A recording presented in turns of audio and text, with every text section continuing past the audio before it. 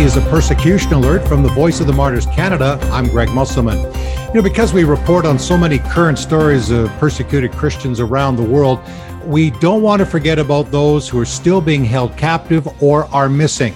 Recently, 2 followers of Jesus who were kidnapped were remembered on VOM Canada's Persecution and Prayer Alert, a Nigerian teenager and a Malaysian pastor. And we'll have more on Pastor Raymond Coe in just a few moments. On February 19th marked the 4th anniversary of the abduction of Leah Sharibu, a Nigerian schoolgirl who was kidnapped by the Islamic group Boko Haram when she was just 14 years old. Originally, 110 students were captured during the raid. 5 were killed following the attack, and after negotiations, all the remaining students were released except for Leah. According to reports from other students, the young teen continued to be held captive because she refused to renounce her Christian faith and convert to Islam. Leah, who turns 19 on May 14th, has reportedly been married off to one of her captors and is rumored to have 2 children. However, any such reports come from others who escaped Boko Haram captivity, and thus those reports are a little uncertain. This past Christmas, Leah's family admitted they were tired of making calls to the government, for it seems that their pleas for intervention have been falling on deaf ears. Instead, they're determined to remain silent and seek continued prayer of concerned Christians around the world. In response to the family's wishes, the Voice of the Martyrs Canada has been joining with the ongoing prayer on behalf of Leah and her family and other abducted victims. We need to continue to pray that they will be rescued from captivity, and we will do that in just a few moments. On February 13th, 2017, just outside the Malaysian capital of Kuala Lumpur, surveillance cameras captured Pastor Raymond Coe being forced to bring his vehicle to a sudden stop before masked men abducted him in an operation that appeared to be executed with military precision. The abducted pastor has not been seen or heard from since the incident. Under suspicion of state police for attempting to convert ethnic Malays to Christianity, Pastor Raymond and his wife received death threats prior to the incident. In 2019, a report released by the Human Rights Commission of Malaysia placed the blame for the pastor's disappearance on a division of the state police. A specialized governmental task force was formed in 2020.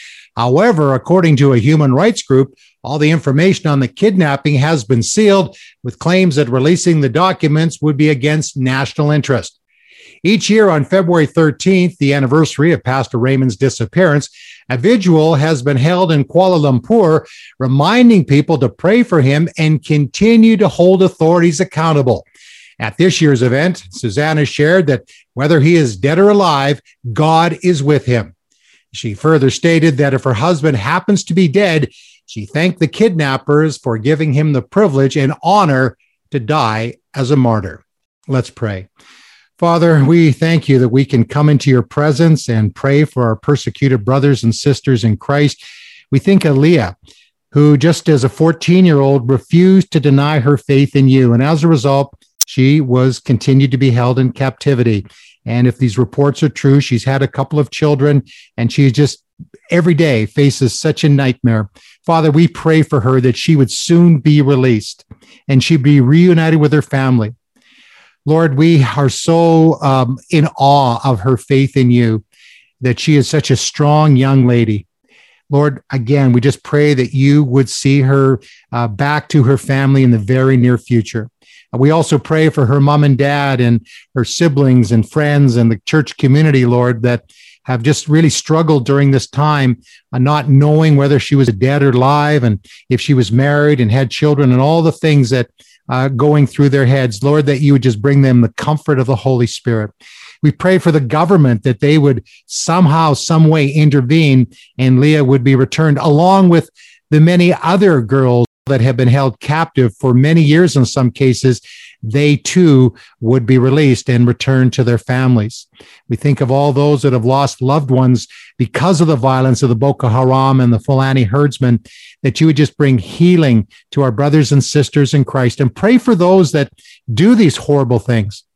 We think of these ones that are holding these young ladies captive, that they would come to their senses and return these precious young people to their families. We also pray for Pastor Raymond Coe, and we don't know if he is alive or dead. If in fact he is dead, I pray that Susanna, his wife, and children would find that out, and that so they could start to heal from that. The not knowing is a nightmare in itself. If he is alive, Father, we pray that he'd soon be returned to his family, and he continue to just reach out in the love of Jesus, and for the people in his church that have been traumatized by this event. We pray, Lord, for the Malaysian authorities that they would find out truly what happened. Lord, we thank you for the faithful witness of many of our brothers and sisters in Christ. We think of Leah and Raymond and many others that refuse to deny their faith in you. We love you and we praise you in Jesus' name. Amen. And continue to pray for Leah and for Pastor Raymond and believers all over the world that are suffering. And if you'd like more information on the Voice of the Martyrs Canada, to get the persecution prayer alert, which I mentioned earlier, so that we can be praying constantly for those that are suffering because, like us, they love Jesus. VOMcanada.com is the website, and you can sign up there for the persecution prayer alert or get the monthly newsletter. Let's continue to hear the stories, not only of suffering, but incredible faith. Thank you for praying. God bless you.